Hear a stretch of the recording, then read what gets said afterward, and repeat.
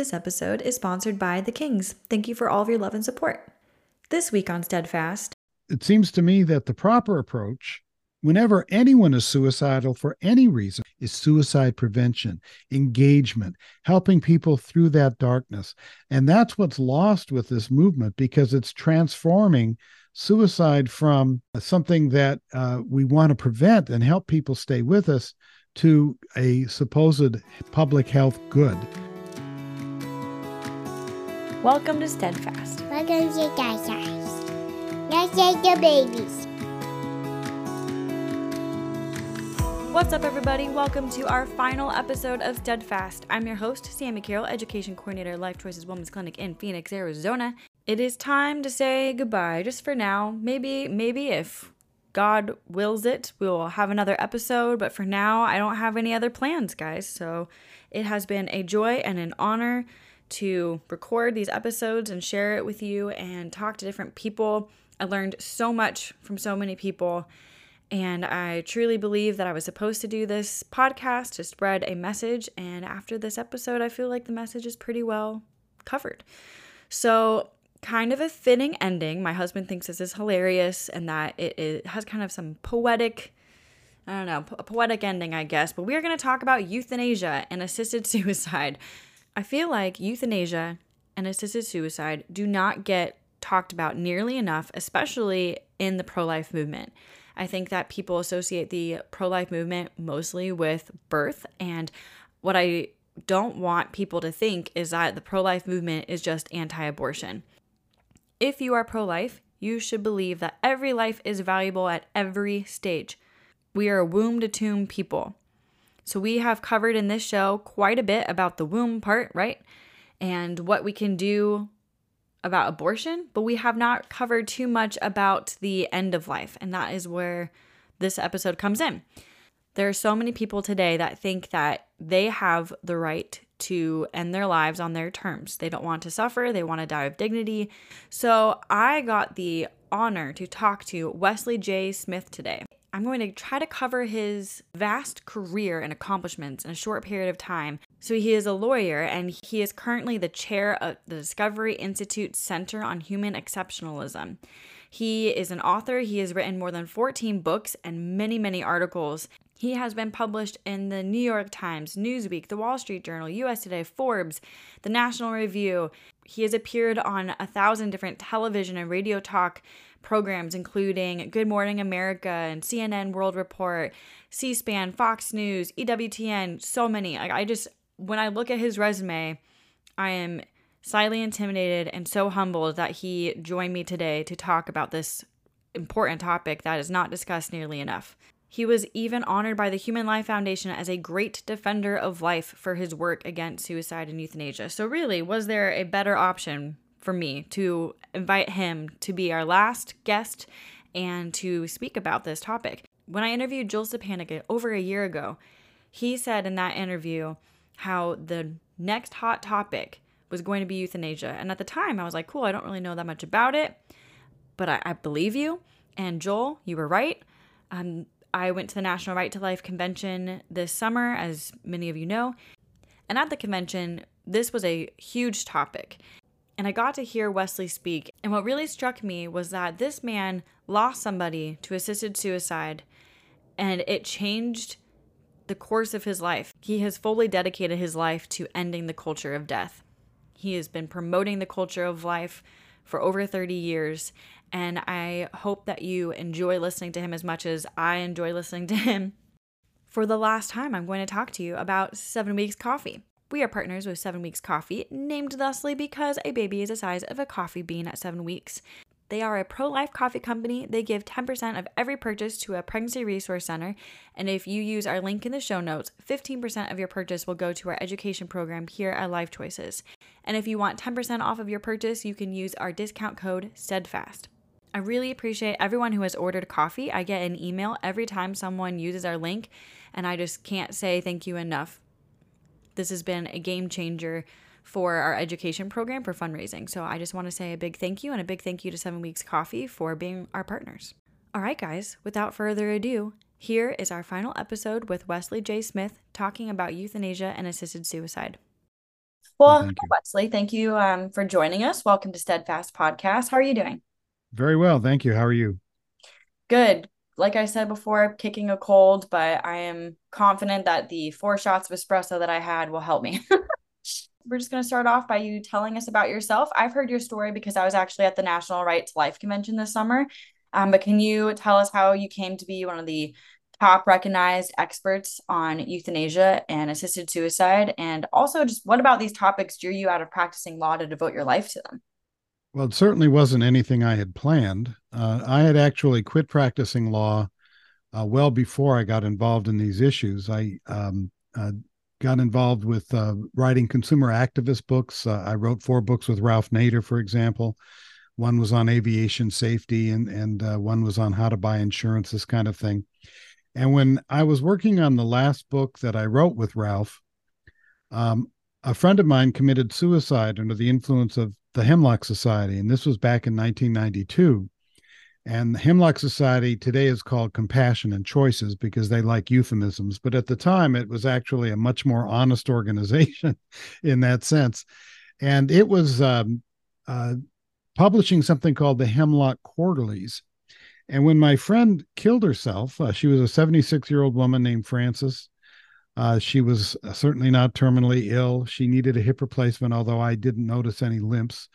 She had leukemia, but it was treatable. She had a neuropathy, but she wasn't taking her pain control. And what really was going on was she finally had the pretext that she wanted because she was a very depressed person, real terrible family issues, and so forth.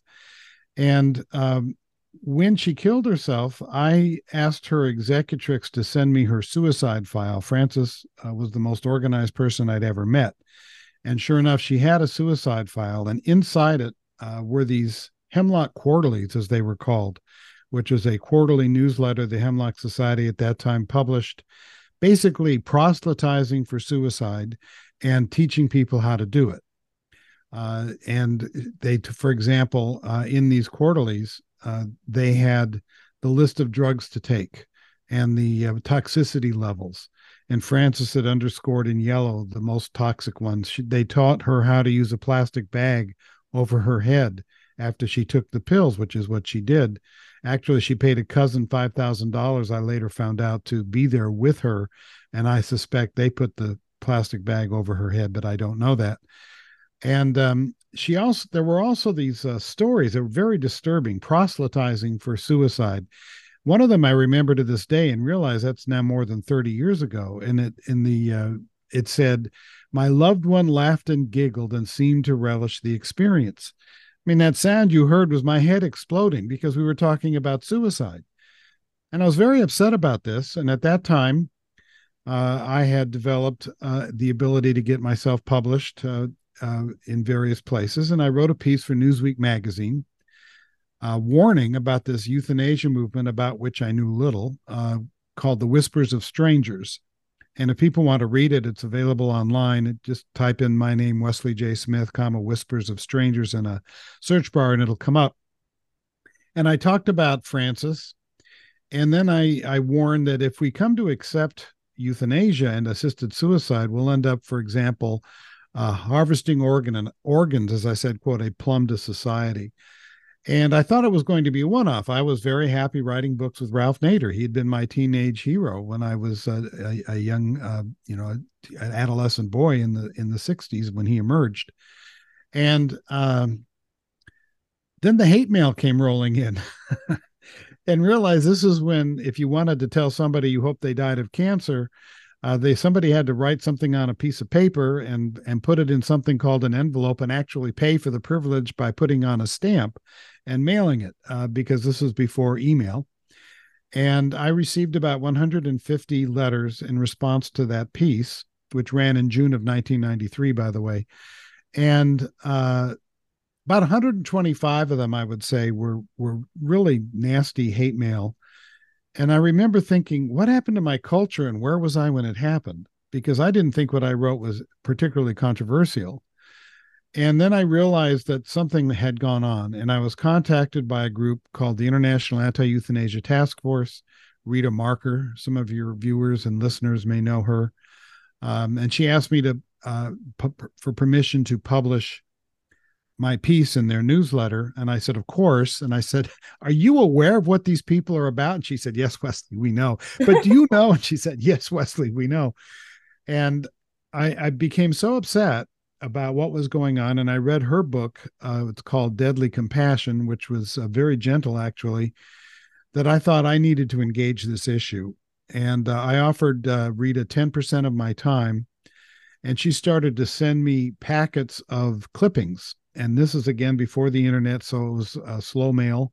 Every 2 or 3 days, I'd get a packet of clippings from around the country and around the world about this movement. And I've started to bone up. And because I had the ability to be on television, radio, give speeches, and so forth, Rita started making great use of me.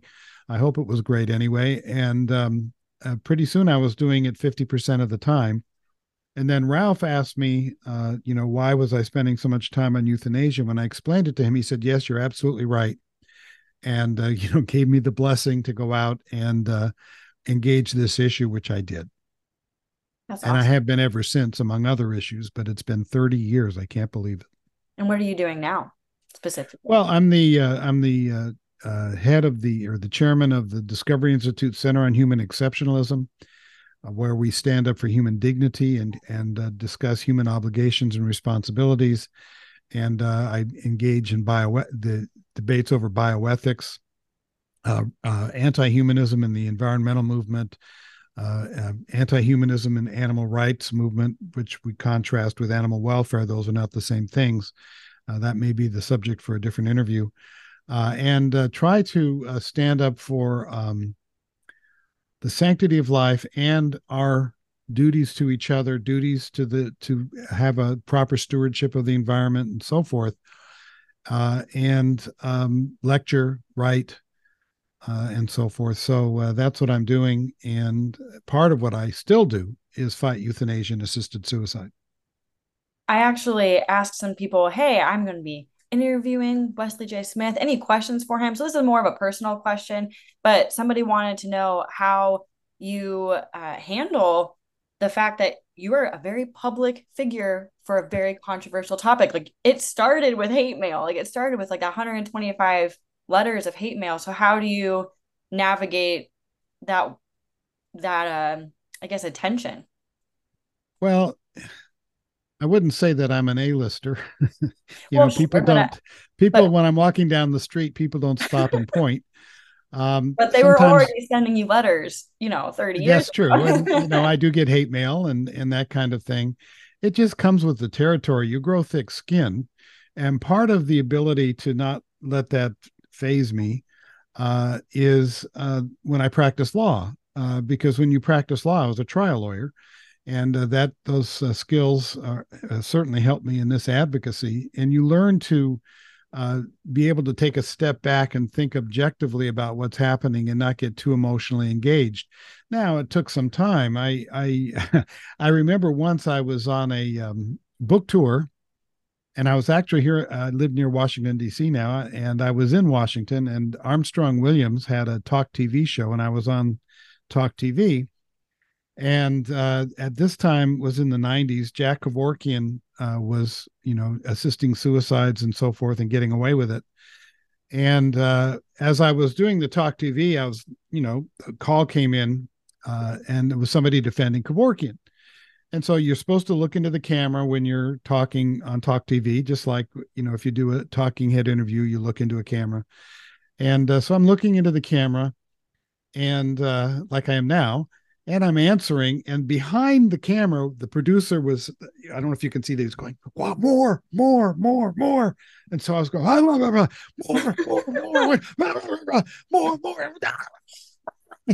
And I thought, boy, I really kicked it. That was really good. Then I saw the tape. And I looked like a madman with my eyes bulging. More passion. And I thought, well, no one is going to listen to me. And I learned, particularly on this side of the issue, you cannot get angry because it doesn't work. It may be a double standard, but it is what it is, and you have to deal with the double standards in sanctity of life advocacy the way a rocket scientist does gravity. It's just part of the milieu, And so that taught me a very valuable lesson. Stay calm, keep a sense of humor if you can. Of course, speak bluntly. And I learned this from Ralph to speak bluntly and hopefully with an active lexicon, but always do your best to stay within the lines of what you know to be true and so forth. I don't know if that answers your question, but It does. I actually educate teens specifically, and I have to give them, courage to actually be bold, and because it's not cool to be pro-life for the teens, and no, so in fact, for young people, it's incredibly courageous. I once was giving a speech. I don't tend to get involved too much in abortion, but I was giving a speech on William and Mary College I don't remember the year, but that's in Virginia. And the day before, a pro life student had been handing out literature, and behind her, they'd set up some crosses to represent the dead babies who'd been killed in abortion. And somebody came up, another student, and just punched her, cold cocked her. And nothing was done. The administration didn't care. And I remember thinking at that time, boy, these high school and college kids who were, really pushing against the tide have tremendous courage. yeah, I've had teens get death threats or be told to kill themselves, which is Yeah. relevant. We're talking Yeah. about. Could you explain who I'm not even going to be able to say his name, Revorkian is, because I think that I have a lot of young adults who are not going to know about him. Jack Kevorkian he's deceased now. Jack Kevorkian was a pathologist who couldn't hold a job anymore and became an assisted suicide activist. What he did was he started assisting the suicides of people in Michigan, and he'd use carbon monoxide quite a bit. And he came out with this assisted suicide machine, and he became quite a media sensation. And he helped kill more than 100 people. I mean, he was very defiant. He was I think, mentally disturbed because he had the nickname Dr. Death.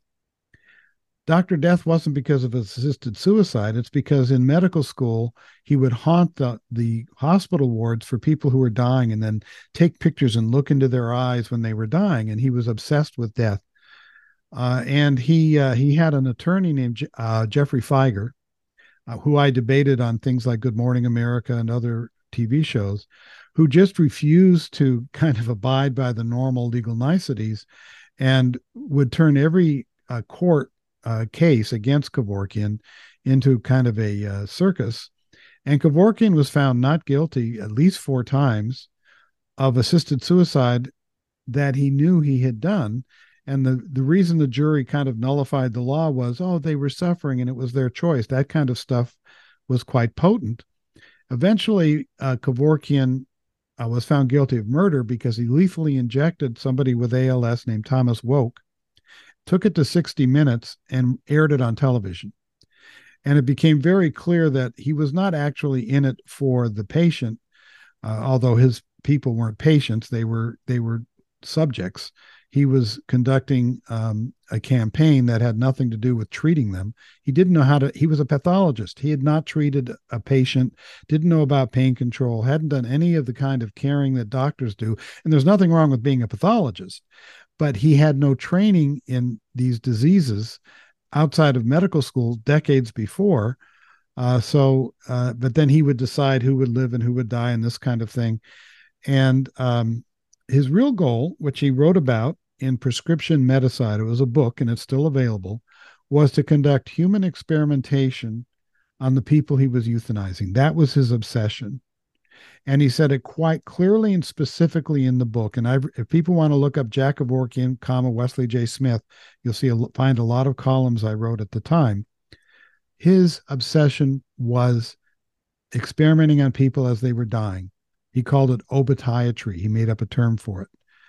And yet the media turned him into a hero because they wouldn't talk about that.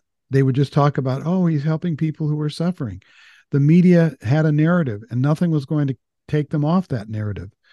And eventually he did about 10 years in jail. And then when he got out, I was appalled because he was getting $50,000 a speech.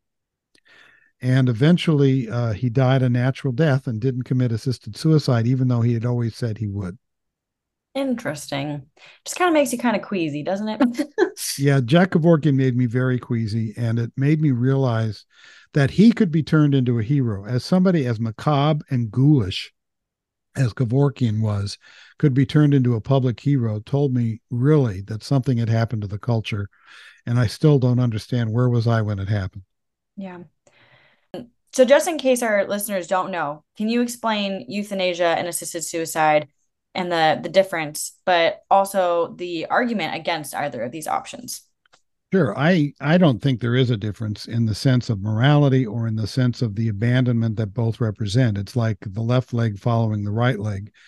But technically speaking, in terms of the debate, assisted suicide is when, and we're usually talking about a doctor prescribing a lethal overdose of drugs for the patient to take themselves. And so the last act that causes death is taken by the person who dies. That's assisted suicide. Euthanasia, the last act that causes the person to die, is generally done by and again, we're talking in the medical context here, doctors or certified nurse practitioners, lethal jabs, lethal administration of drugs. And so euthanasia is technically homicide, which is not illegal where it's legal, but homicide means, killing a human being. You've killed a human being. And assisted suicide is suicide in the sense that the person who dies takes the drugs and dies because of self-administration. Can you explain what those drugs actually do to the person? Because of course everyone paints it as this peaceful death, and I think it's important for people to know what happens medically to their bodies. Well, they go unconscious, and eventually, with the drug overdose, their heart will stop. Now, with assisted suicide, sometimes that takes a long time. And sometimes there have been a few cases where the person didn't die, and there have been cases of convulsions and this kind of thing. With lethal jab euthanasia, it's far more lethal in the sense of quick, because part of it is a muscle paralyzer. And so the heart is a muscle, stops after they've been rendered unconscious. But there have even been cases with euthanasia of I always think, oh, harmful side effects. No, harm is the killing.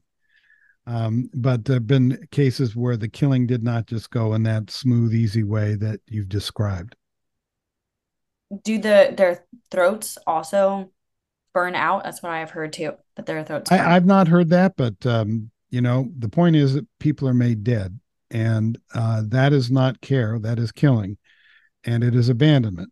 Because the reason people want euthanasia and assisted suicide really has nothing or very little, we'll say, to do with suffering that can't be controlled. That's the selling point.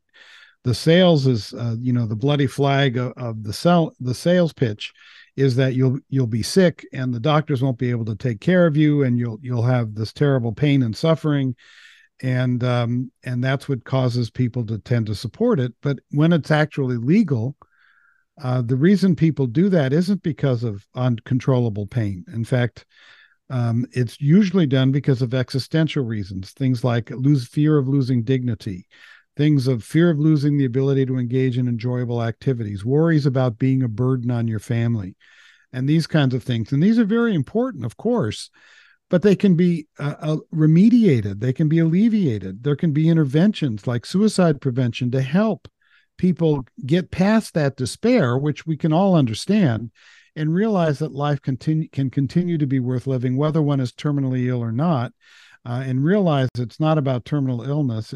It's about killing as a means of ending suffering. And once that agenda is accepted, terminal illness has nothing to do with it, because there are a lot of people who suffer more who are not terminally ill and for a longer period. And so you've seen in countries where euthanasia gets very quickly accepted by the population, it moves very fast from the terminally ill to the chronically ill to the frail elderly to people with disabilities and the mentally ill. And you see that in Belgium, Netherlands, and Canada as just three examples.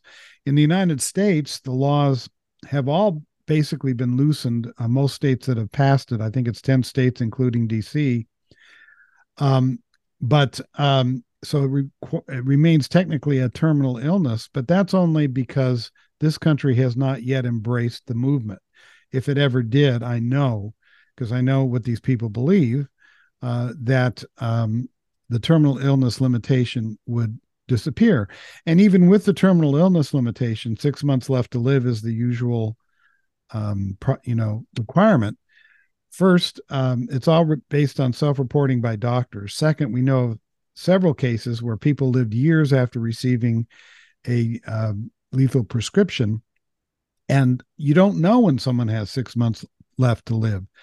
We don't die by the numbers. And there, for example, hospice, you're supposed to be 6 months left to live. And there have been many cases of people who not only didn't die within 6 months, they got kicked out of hospice because they didn't die at all. And so it seems to me that the proper approach, whenever anyone is suicidal for any reason, whether it's because they're ill, they have a disability, their child has died, their business has collapsed, whatever it might be, is suicide prevention, engagement, helping people through that darkness. And that's what's lost with this movement, because it's transforming suicide from something that we want to prevent and help people stay with us to a supposed public health good and a medical application, killing as medicine. And that's very dangerous. And I think it leads to a tremendous amount of harm, which is why I still write a lot about it, particularly in at the Corner, at National Review, and also other places, and why I still lecture quite a bit on this issue. It's ironic because you said that the Hemlock Society became Compassion, right? Compassion and choices. To suffer with, but we're not suffering with you. You're on your own. You are a burden. Just die. Well, my mother died of Alzheimer's disease, and my wife and I brought her into our home for the last 6 months of her life. And there were some very difficult nights. My mother had that phenomenon called sundowning, where during the day she'd be this sweet little old lady. She died at age 99. And she'd say, "What day is it? Tuesday, Mom." Then 2 minutes later, "What day is it? Tuesday, Mom." But at night, it was a totally different thing. And it was very, very difficult. And there were times, if I had said, my mother had said to me, if she'd said, "I just want to commit suicide," and I had said to my mother, "Well, Mom, it's your choice," what would that have told my mother? That would have told my mother that she was making my life miserable and that I was better off if she were dead. And that would have been a terrible, terrible thing to do to her, even if I was trying to support her, as many families do. They don't know what to do when they're requested this. And I also think people need to think about, what kind of a situation is it when you ask your family to witness your suicide? We don't talk about that very often. And you see the media normalizing it. There are suicide parties that are written about. And family members are being told, well, if you really want to support your loved one, you have to let that person die on their own terms, is the phraseology. Well, if we want to let people die on their own terms, then why should you limit it to people who are sick? Because anyone who's suicidal wants to die on their own terms, and why shouldn't we support that? And I can't think of a logical reason not to, if you buy into that agenda. In fact, in Germany now, the constitutional court there, the highest court in the land, has said that there is a fundamental constitutional right in Germany to commit suicide for whatever reason, not based on illness or disability, any reason whatsoever, because it's personal autonomy. There's a fundamental liberty right to be assisted in suicide. This is a court ruling. And there's a fundamental ancillary constitutional right in Germany to assist. And I call that death on demand, which is where this eventually leads. Because if you're going to say that killing is an answer to suffering, and none of the laws require objective suffering, it's whatever the person who wants to die says is the suffering sufficient to want to be dead, then I don't see any way you eventually don't end up at death on demand. Because who are you to say that some suffering isn't enough to justify preventing your suicide? Who are you to say that that someone shouldn't help, and so forth and so on? So this is a very dangerous thing. And when people say, "Oh, well, but it's modern," well, perhaps it is. And some people say, "Well, it's just religious." Well, no. the Hippocratic Oath was put together 500 years before Christ, and the Hippocratic physicians knew that assisted suicide or euthanasia was wrong, and they proscribed it, prevented it among Hippocratic doctors. There's a reason for that. It's because to do so is abandonment. And even if it's not intended that way, that's the ultimate outcome. You mentioned Belgium and a couple other countries there. Can we talk about what's happening around the world? Because we kind of tend to follow that in America. It just kind of trickles in slowly. Sure. So, what is happening culturally and like politically, especially in Canada, because we are kind of just slowly being influenced by them too. Well, Canada is our closest cultural cousins, and that's what makes what's going on there so alarming. I have not been shocked about euthanasia and assisted suicide, for a long time, but the enthusiasm with which Canada embraced lethal injections really did stun me. Let's start with the Netherlands. Netherlands has been allowing euthanasia for some time. They had a kind of a decriminalized system, and then they legalized it early in the 21st century. And Dutch doctors have gone from killing the terminally ill to killing the chronically ill to killing people with disabilities, the frail elderly, people with mental illnesses. Belgium has done the same thing with even more alacrity than the Netherlands. Canada legalized euthanasia in 2016, and they have already caught up to the Netherlands in euthanasia and Belgium. And remember my old prediction, we'll end up with organ harvesting. That's precisely what happened. In 1993, when I said, we'll have organ harvesting as a plum to society, I was accused of being an alarmist. Oh, he's an hysteric. He's just overdoing it. It'll never happen. And now it is happening in those three countries. And I'm told, well, of course we should do that. If they're going to be dead, we might as well get some good out of them. So everything that I predicted has come to pass. And what's really remarkable is that in Belgium and the Netherlands, sometimes the people who are killed and then harvested are mentally ill, not otherwise sick. And so you have the answer, supposed the treatment for mental illness being to kill the patient. And you have a situation where, people with mental illnesses can have a very difficult time getting through the night. And the ability to donate your organs can make one think, well, my death will have greater value than my life. And that could be the tipping point that pushes somebody over the edge into that decision to be killed and euthanized. Last week, as we're recording this, I wrote a piece in Belgium. A 16-year-old girl was with a brain tumor was euthanized and organ harvested. But before they organ harvested her, they put her in deep sedation and intubated her and studied her organs, probably through imagery and blood tests and this kind of thing, in the ICU for 36 hours. She was unconscious for 36 hours before they killed her and took her organs. Well, that unconsciousness wasn't for the benefit of the patient. It was for the benefit of the organs and for the benefit of potential recipients, because they were reaching out to find people who might be compatible. That's a terrible utilitarian use. And the girl said that one of the reasons she wanted euthanasia was because she would have the ability to help other people. Well, on one hand, that's nice altruism, but on the other hand, if she hadn't had that ability, she might still be alive today, and she might be happy to still be alive today. In Canada, in Ontario, Canada, the Organ Harvesting Association, or the Organ Donation Association, that contacts people, to donate organs, are actually advised by doctors who have agreed to euthanize a patient before the death, and then they contact the person who's going to be killed to ask for their organs. And these are people who do not get suicide prevention. So a person goes to a doctor, says, I want to die because, let's say I've got a long-term disability. Terminal illness is not required in Canada. And next year, they will also open the door to killing the mentally ill.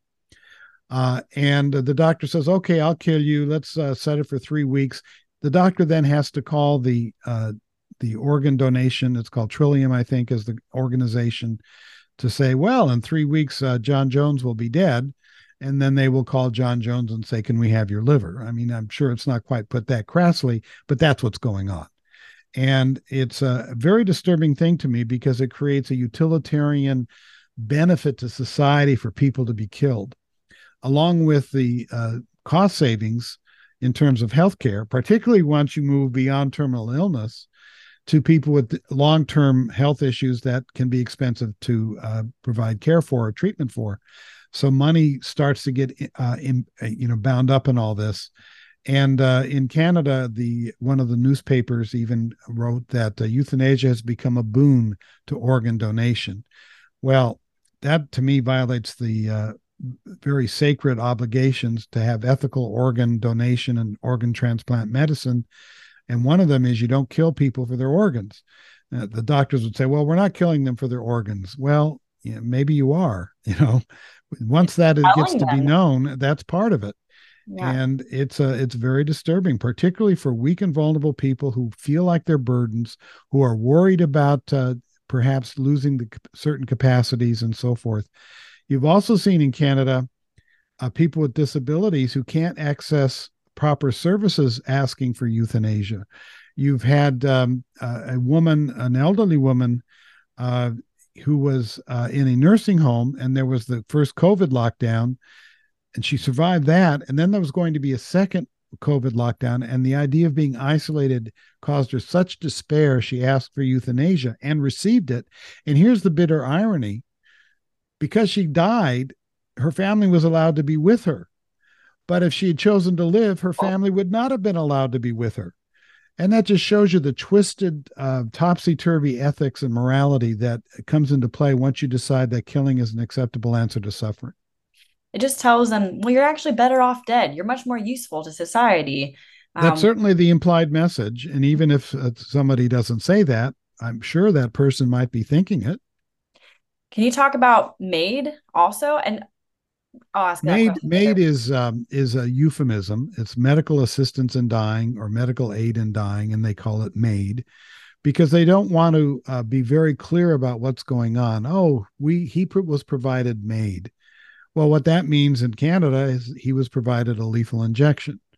In the U.S., it means he was provided or she was provided a lethal overdose of drugs by prescription. So what the euthanasia movement runs on euphemisms and gooey language and things like choice and compassion. But what they're trying to do is hide the brutality of what's actually going on.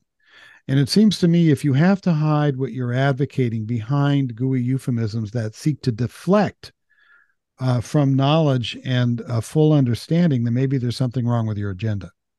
In Canada, didn't they also have a vote where they voted that euthanasia could be a good solution to poverty as well and homelessness? Because we have homelessness. It wasn't a vote. It was a poll. Oh, a poll. Okay. Yeah, a poll. And it's very disturbing because it shows what happens once euthanasia is legalized. People's mindset changes and because it's been redefined as good. Homicide has been defined as a good. And so they took a poll, and I don't have the sheet in front of me, but approximately 32%, maybe it was even 37% of the Canadians who answered, I think 32, said that euthanasia was poverty was an acceptable reason for euthanasia. 30, I think it was 38% said that homelessness was an acceptable answer for was an acceptable reason for euthanasia. 50% said disability was an acceptable reason for euthanasia. So you can see now that certainly, and again, I don't have the percentages, maybe a little more or less than what I just described because I don't have it in front of me, but a good chunk, not a majority, but a good chunk of Canadians have actually said that if you're suffering because of homelessness or poverty and you want to be killed, give you that injection. It's really a very disturbing trend. Yeah, we're not going to help you, but we'll help you die. So I just found out that someone in my life is planning on taking a pill when she's done. It's more than a pill. It's quite a concoction. They have to crush it and so forth. Yeah. But she firmly believes that she has the right to go out how she wants.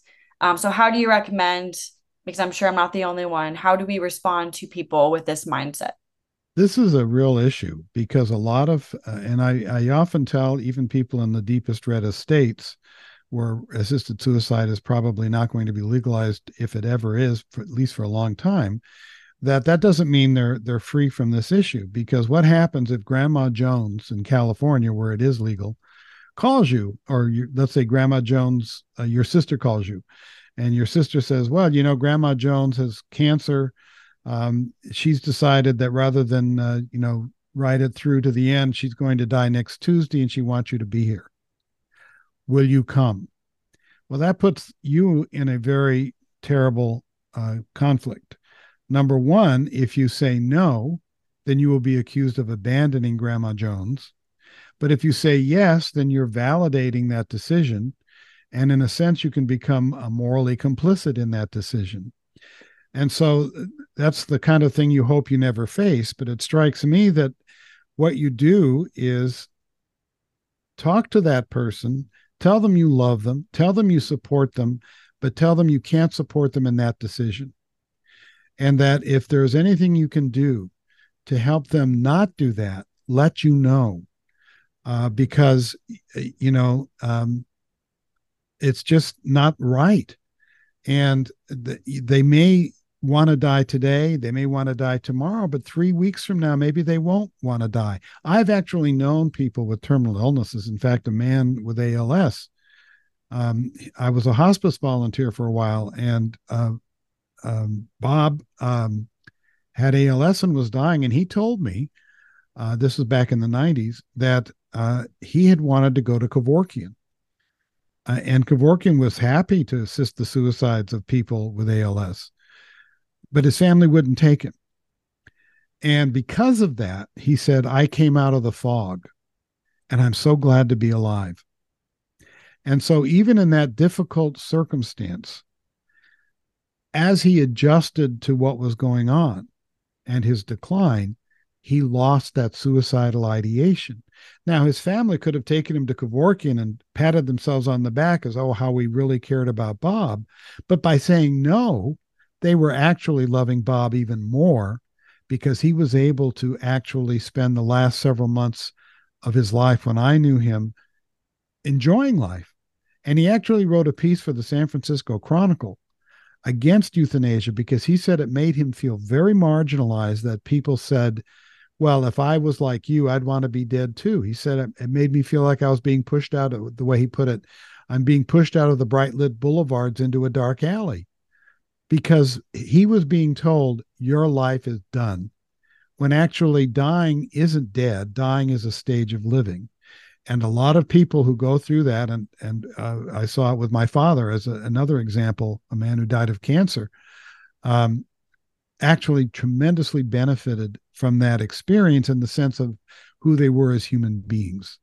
Obviously, he didn't want to die when he died, but as a human being, he grew and had such a tremendous, I don't know how to put it, but he had an experience that left him a better man than when he started it. And he would have told you that. And it's something to see when you go through hospice, how people can actually thrive in those last months of life.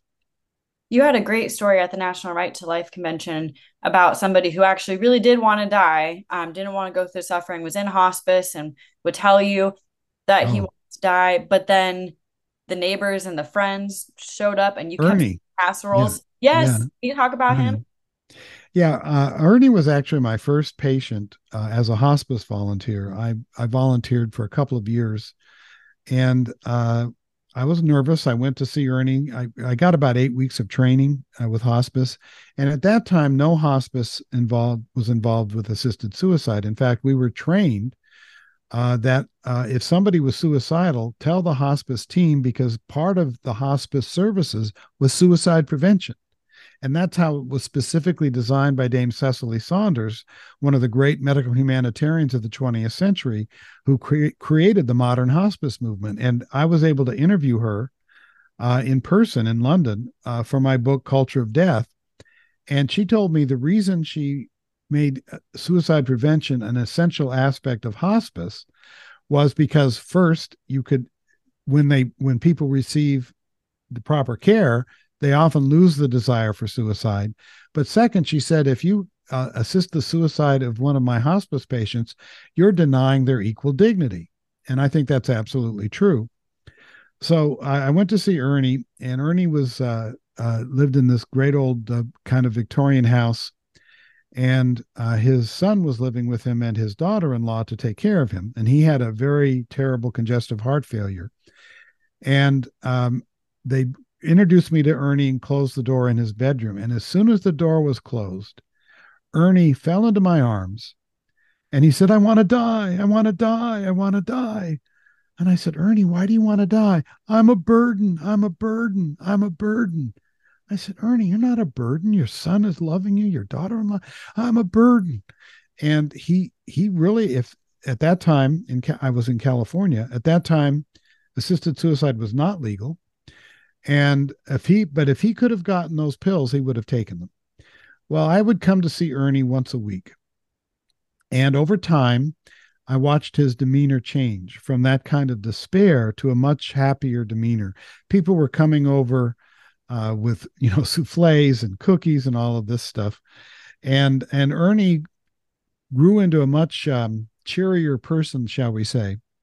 And there was one fellow, I don't remember his name. I'll call him Joe. And Joe was an old friend of Ernie's. And Joe would come over all the time. I saw Ernie on different days of the week. I saw him once a week, but it wasn't always the same day.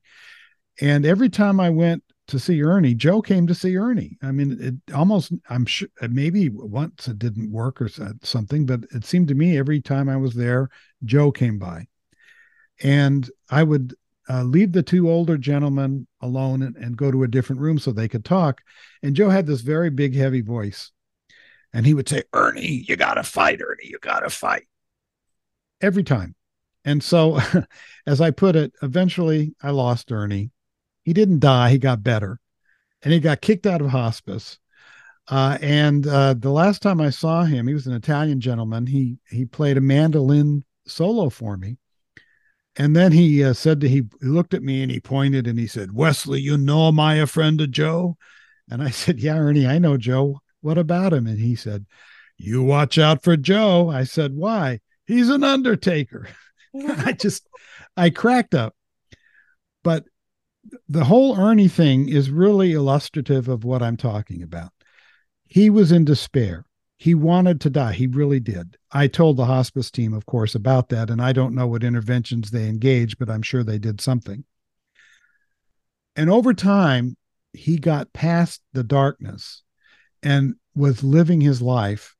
And even though most people who enter hospice don't necessarily get kicked out of hospice, he's certainly not alone in that regard. He ended up living, I don't know how long he lived, because once he was no longer my patient, I didn't see him. But Ernie had a life to continue. And he had a life to continue because people kept telling him how much they loved him, how important he was to them, and and just let him know he was included in life and not excluded, and certainly not a burden. So I think Ernie's story is very important because it shows the difference between abandonment here. Yeah, oh, yeah, of course you want to die, Ernie. Here are your pills. To let's keep you engaged in life, and whether you die now or whether you die later, you're important.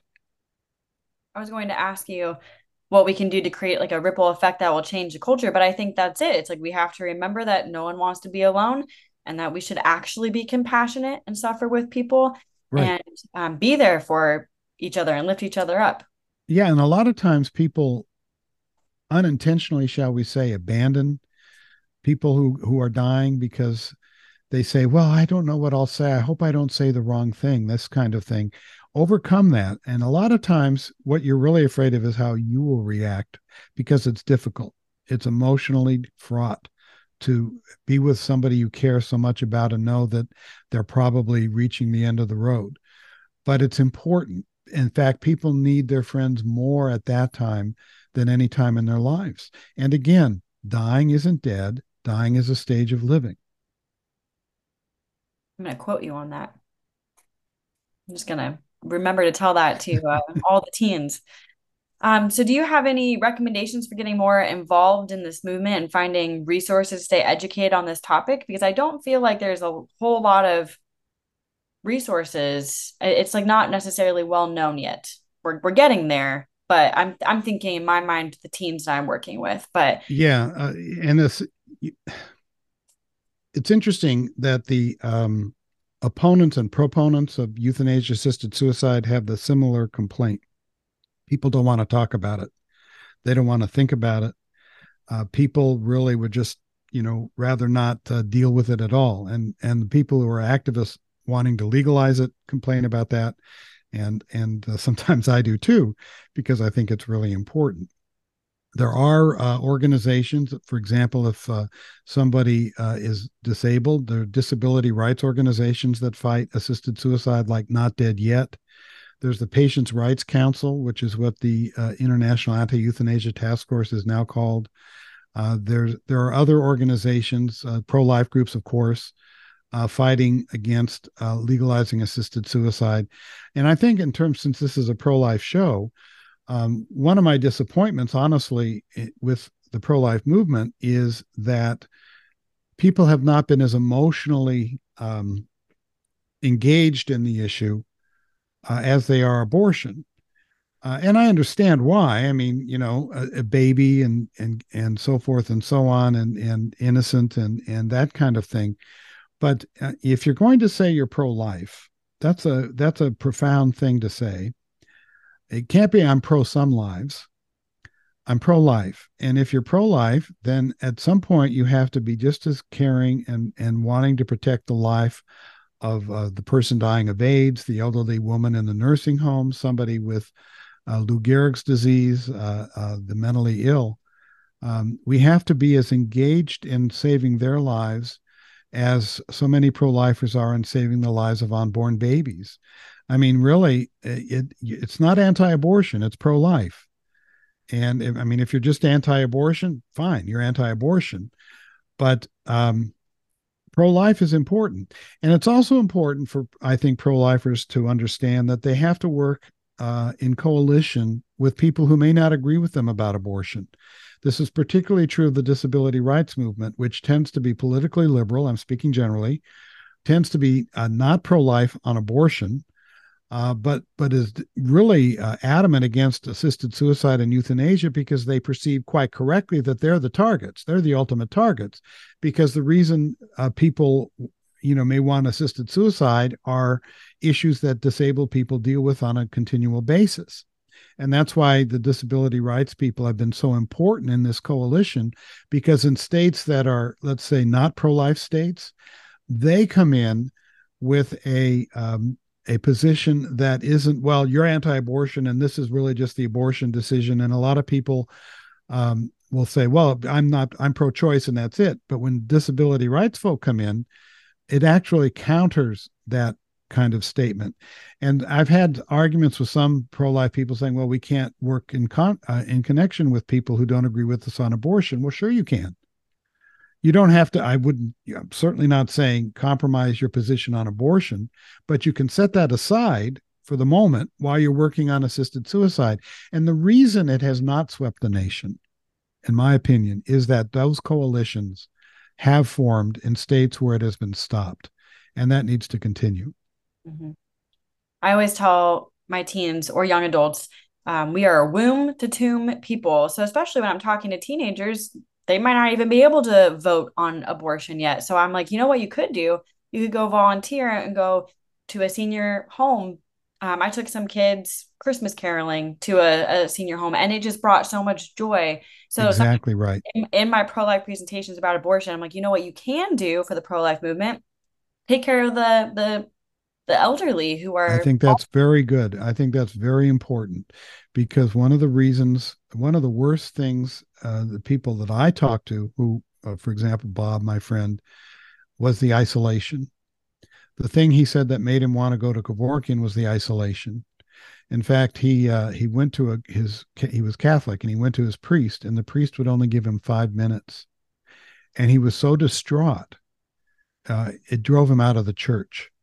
And then what happened was at some point, some Latter day Saints knocked on his door, the missionaries, Mormon missionaries, and they said, "We want you." And he became Mormon. And what the Mormon church did was tremendous for him. They helped him go to the temple and stuff and do whatever happens at the temple. I certainly don't know because I'm not that faith. But they also had he couldn't work anymore, and his wife had to go work, and they wanted to keep him at home. And the only way they could do that was if during the middle of the day he was able to relieve himself. And the church, his local church, had what's called a woman's auxiliary, and two married ladies came with a plastic bottle that would be run up his. He would wear a tracksuit, run up his pant legs just so he could urinate. Now, that's a very simple thing, but it was so important to Bob, and it allowed him to stay at home. And the other thing that church did for him, apparently, all the active duty, I don't know what term to use, but Mormon men are supposed to give sermons at the local meeting hall. And he was unable to go to the local meeting hall because of his disability. And so they brought out a video equipment team and videotaped him at home giving a sermon. And he said, "I felt so included." And his desire to be dead evaporated because that church took him in, welcomed him, and embraced him. And it made a complete difference in his life, helped him in every possible way, so that he ended up living to the last day. And when he did die, ALS people, if you get proper medical care, the euthanasia people say they're going to choke. Well, no, he didn't choke. He got proper medical care, and he died peacefully in his sleep. And I was honored to give his eulogy. This is important, what you're talking about. Be present for people. Go visit people. Let them know you care. Let them know it matters that they're alive. And let them know that you're with them for everything. But I would suggest you do not participate in assisted suicide, because that's telling them, yes, even though you don't mean it, I guess I am better off dead. I was an English major, so I always want to have a thesis statement. And for all my pro-life presentations, I'm like, we all want to be seen, known, and loved. And that's the pregnant lady, and that's the elderly. Right. And, I think that's great. I'm hoping that. That's why the culture of life is much more profound, it seems to me, than the culture of death. The culture of death says, yeah, there are certain things that we just can't handle. Suffering is more than we should have to bear. And the answer is killing. Culture of life says, no, the answer is compassion, as you said, which means to suffer with and be engaged with people when they're going through difficulties. And none of us knows, where our limit might be. And, something could happen that we feel and that fall into that darkness. And I hope if that ever happens to me, there's going to be my wife or other people who would say, "Wesley, no, there's another way to go. Let's work to make your life meaningful rather than have you give up in despair." Well, thank you so much for joining me, especially on a Friday evening. I really enjoyed this. I learned so much from you at the National Rights Life Convention. I enjoyed your talks. I even purchased it so I could re-listen to it, because we are trying to speak to more and more teens and young adults. That's wonderful. Yeah, I'm glad to hear that. Yeah, so thank you so much for everything that you do and your bravery, speaking out.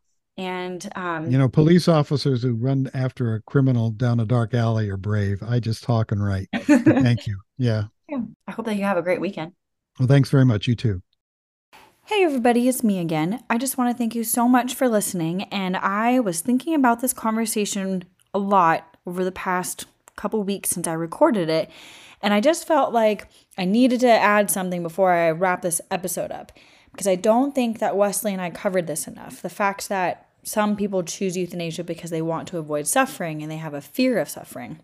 And we talk about how, dying is a part of life, but sometimes that dying can be gruesome and painful. So maybe somebody is considering euthanasia not because they're depressed or caring about being a burden as much as they care about the pain that they're going to feel or how they're going to maybe lose their memories or lose their dignity. So I want to say that's completely understandable. And I totally have to admit, I don't want to think about my son or my daughter feeding me someday, you know. However, there is some beauty in the symmetry of our lives where we have to depend on someone when we are born, and we often have to depend on someone when we are dying. And as Catholics, we try to unite our suffering to Christ's suffering, and we offer up our suffering as prayer intentions or an acknowledgement that Christ suffered more than we could ever possibly imagine. But that argument doesn't usually fly for people who aren't Catholic. So after this conversation, I had to ask myself, why would someone who does not know and love God and has trust in God choose to suffer? I think there are a couple of reasons. One, suicide still devalues human life. Life is a gift and we should be grateful. We just had Veterans Day this weekend and I was thinking of the sacrifices that others have made for me. What does it say if I respond to the gift of life by ending it? Of course, some people will say it's not a gift anymore, it's a burden, but euthanasia is a slippery slope. Just like Wesley was talking about, how do we define suffering? If we can choose euthanasia or assisted suicide to avoid suffering, why can't I tell one of my teens who's suffering from depression to just end it? Lastly, we don't actually know how much time we have left, and we talked about that too briefly. We could have a couple of weeks left, or we could have a few years left. And what happens in the last few years of our lives? Hopefully and ideally, we get our priorities together and we spend time with the ones we love. When people receive bad news, maybe bad news about a terminal disease, the response is to usually sort out their priorities to live better and take advantage of the time that they have left. They don't let little things bother them. They make sure that they express gratitude and love more often. So these are just things to think about, especially as we approach this topic. And as per usual, we want to approach these topics with people with love and compassion, knowing that they may be afraid of suffering, or maybe they've seen somebody very close to them suffer. So they think that this is a compassionate choice. So I hope that this episode helped a lot. And I, once again, just thank you guys so much for listening. And please go ahead and follow me on social media at Steadfast Podcast or Sammy Carroll, and know that I'm praying for all of you. Goodbye.